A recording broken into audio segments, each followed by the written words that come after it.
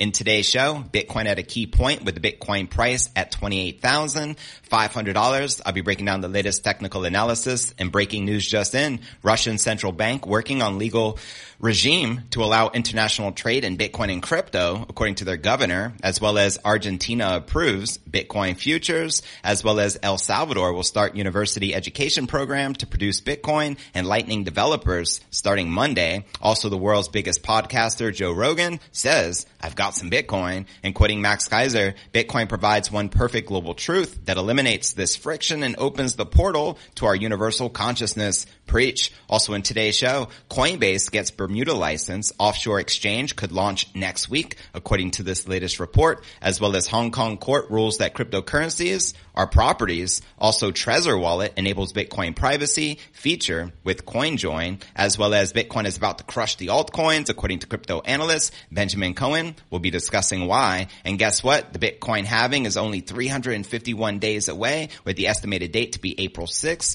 2024. Quoting Plan B, creator of the Bitcoin stock to flow model, my January 12th prediction is in line with the stock to flow model. He goes on to share that 32,000 is stock to flow 1 standard deviation band, 60,000 is the stock to flow model value just before the halving, and 100,000 is the bottom of his $100,000 to $1 million range, with around 532,000 per Bitcoin at around the time after the 2024 halving. We'll also be taking a look at the overall crypto market. All this plus so much more in today's show.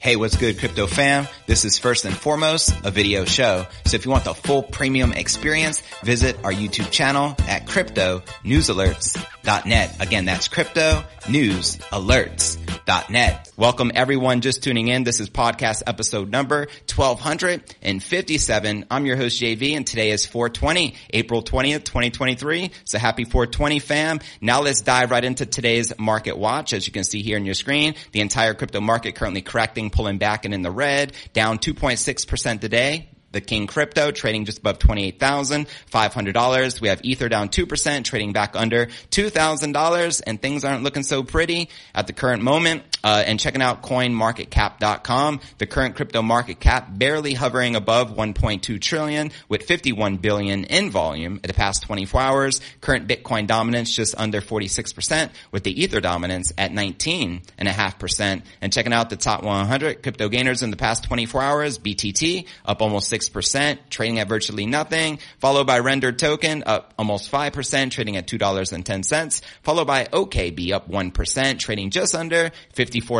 And checking out the top 100 crypto gainers for the past week, massive losses with literally only a handful in the green, which include RNDR up 5%, KAS up 2.7%, and BTT up 6.3%. And checking out one of my favorite indicators is the Crypto Greed and Fear Index. As you can see here, we're currently rated neutral at a 52. Yesterday a 63, last week a 61, and last month a 68.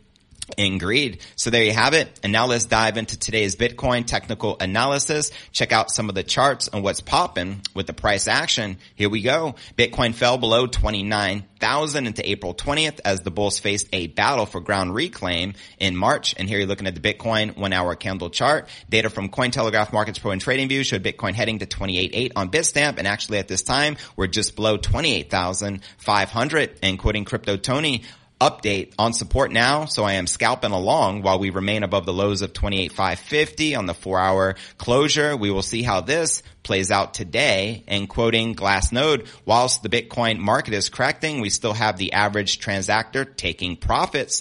That's right. And also an analyst by the name of Checkmate added that he was waiting for realized losses to take control of a signal of panic by those who bought Bitcoin as it crossed 30,000 earlier in the month. And as you can see in this chart, which shows the adjusted spent output profit ratio metric, which captures aggregate profit and losses of on-chain transactions. And some more optimistic takes remain, with crypto analyst Matthew Hyland noting that 1 month lows in Bitcoin's RSI on the daily timeframes. The relative strength index gives an insight into how overbought or oversold Bitcoin is at a given price level. And while they are still relatively high, such a reset and subsequent reversion can signal an inbound uptrend, as he points out here. Bitcoin daily RSI now at the lowest point since Bitcoin closed at 24,200 over a month ago. And elsewhere, popular crypto trader Jelly continues to observe a copycat formation for the King Crypto, which neatly followed a price fractal from 2020. That's right. This ultimately produced a so-called Bart Simpson pattern, a spike higher followed by a plateau and subsequent retracement, only then to break out even higher later on. Quoting him here,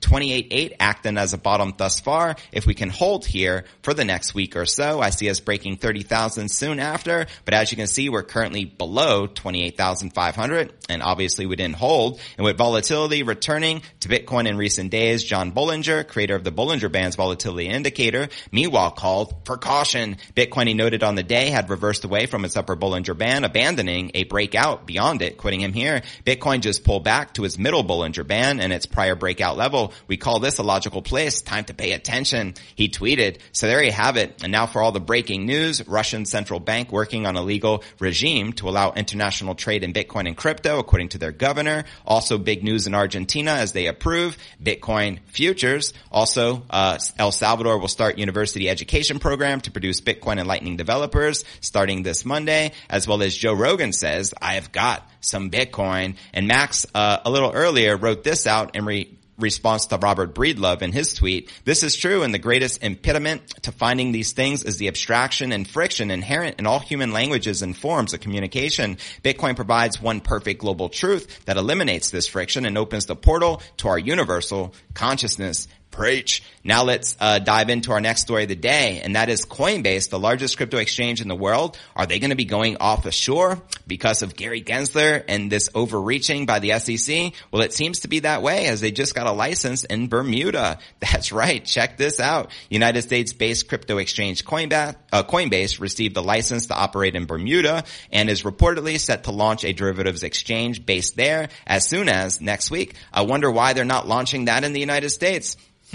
According to an April 19 blog post, Coinbase revealed it had received a regulatory license to operate from Bermuda Monetary Authority, the nation's financial regulator. Bermuda, Bahama, come on pretty mama. Isn't it ironic? FTX was in the Bahamas, so they love the Caribbean. The license, a Class F license under the Digital Asset Business Act, allows Coinbase to conduct a range of activities such as token sales and issuance, also permits it to operate as both a digital asset exchange and a digital asset derivatives exchange provider. And an April 19th report from Forbes cited a person close to the company, claimed that Coinbase is planning to launch derivative exchange in Bermuda as soon as next week.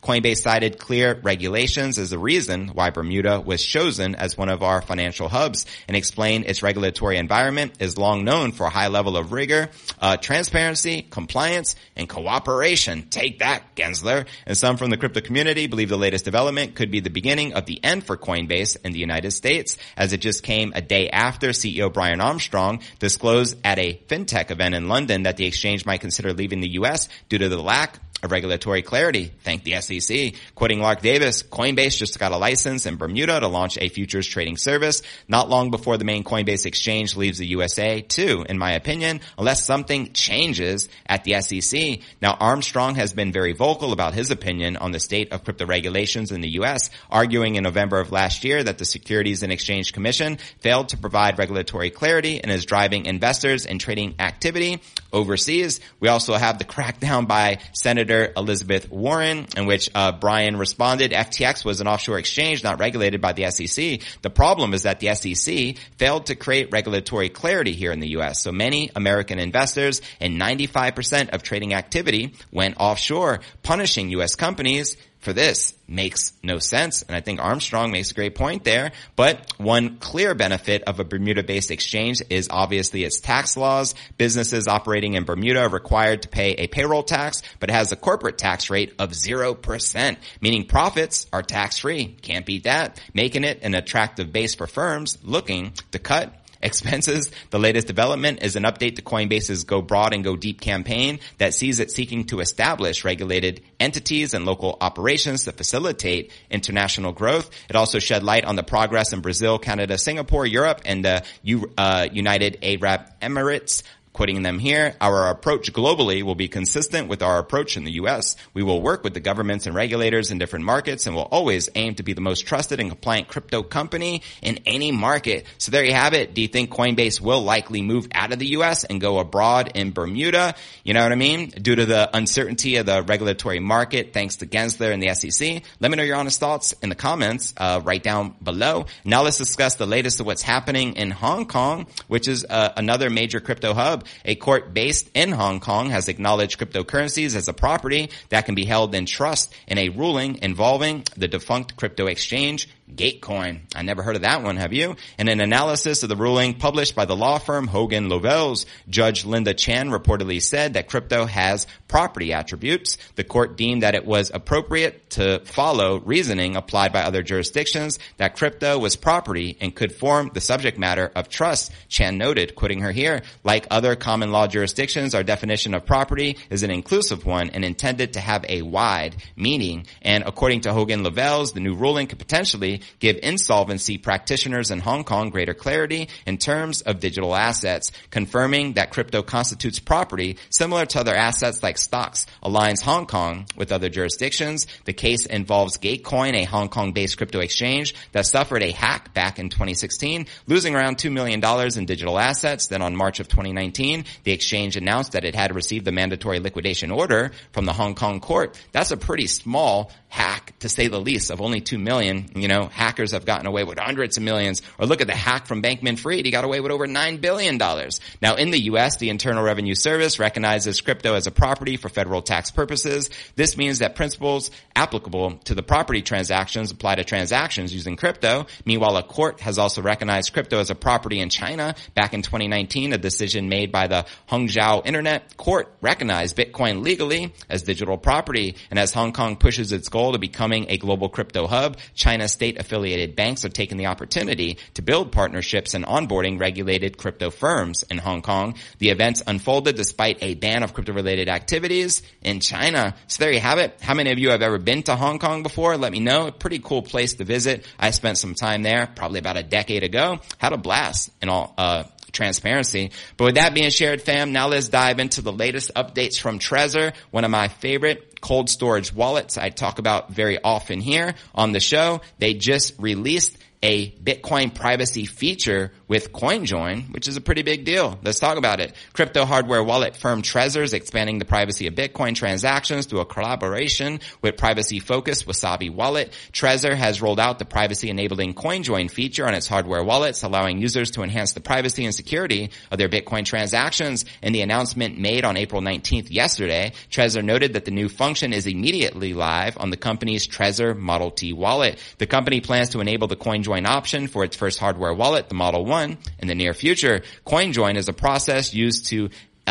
basically provide anonymity of Bitcoin transactions that enables users to send their Bitcoin as a part of a large collaborative transfer to obfuscate transaction history. The method was introduced by former Bitcoin core developer Gregory Maxwell in August of 2013, a decade ago, providing an option to send Bitcoin transactions more privately. I think that's a great idea. How many of you are currently using a Trezor? Let me know in the comments below. Trezor's new collaboration with Wasabi enables the CoinJoin option on its wallets and allows users to hide their transactions and balances while purchasing, donating, and making other transactions with Bitcoin. In order to enable CoinJoin, users need to open a new CoinJoin account on the main Trezor menu. The selection of the new CoinJoin feature is available alongside other account types, including segregated witness, better known as SegWit, and Bitcoin Taproot accounts. To enable maximum privacy, the CoinJoin feature on Trezor also prompts users to allow the anonymous communication protocol, Tor. That's right. Now, CoinJoin is in Trezor is optional, obviously, and users must first send their coins to a specific CoinJoin account if they wish to use this function. If users choose not to use CoinJoin, nothing changes for them. So do keep that in mind. And as CoinJoin enables more privacy, CoinJoin transactions are somewhat more costly as they require users to pay a coordinator fee, TechTech said, noting the following. When entering a CoinJoin, users also pay a 0.3%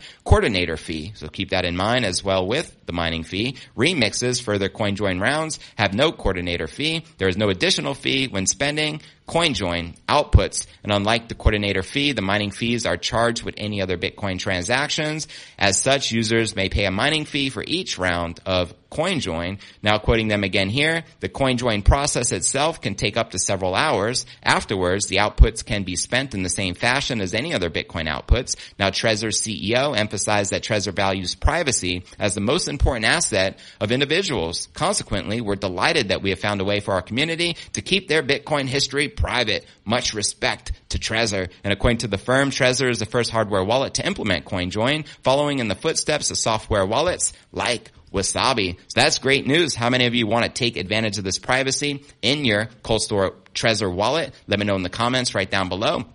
I think it's pretty awesome, and I think this will probably have many other hardware wallets implementing the same. I mean, who wouldn't want privacy if you had the option, privacy versus non-privacy? You know what I mean? So anyways, with that being shared, now let's discuss Bitcoin likely to crush the alts, and then we'll discuss everything Bitcoin halving, including Plan B's $532,000 Bitcoin price prediction following the next halving in 2024. Let's break this baby down. Popular crypto analyst Benjamin Cohen says the King Crypto is a much stronger asset than most alts. Let me know if you agree or disagree. Cohen tells his 800,000 subs that altcoins tend to do worse than Bitcoin in the bear market and recovery years. He also notes that some alts will outperform Bitcoin, but says it's just difficult to identify which ones will. The analyst also highlights the recent upswing in the Bitcoin dominance. In early March, Bitcoin dominance hovered around 42%. It is now currently standing at 45.9%, an increase of 9%. Cohen forecasted Bitcoin dominance could move sideways for a few weeks to a month before continuing to move upwards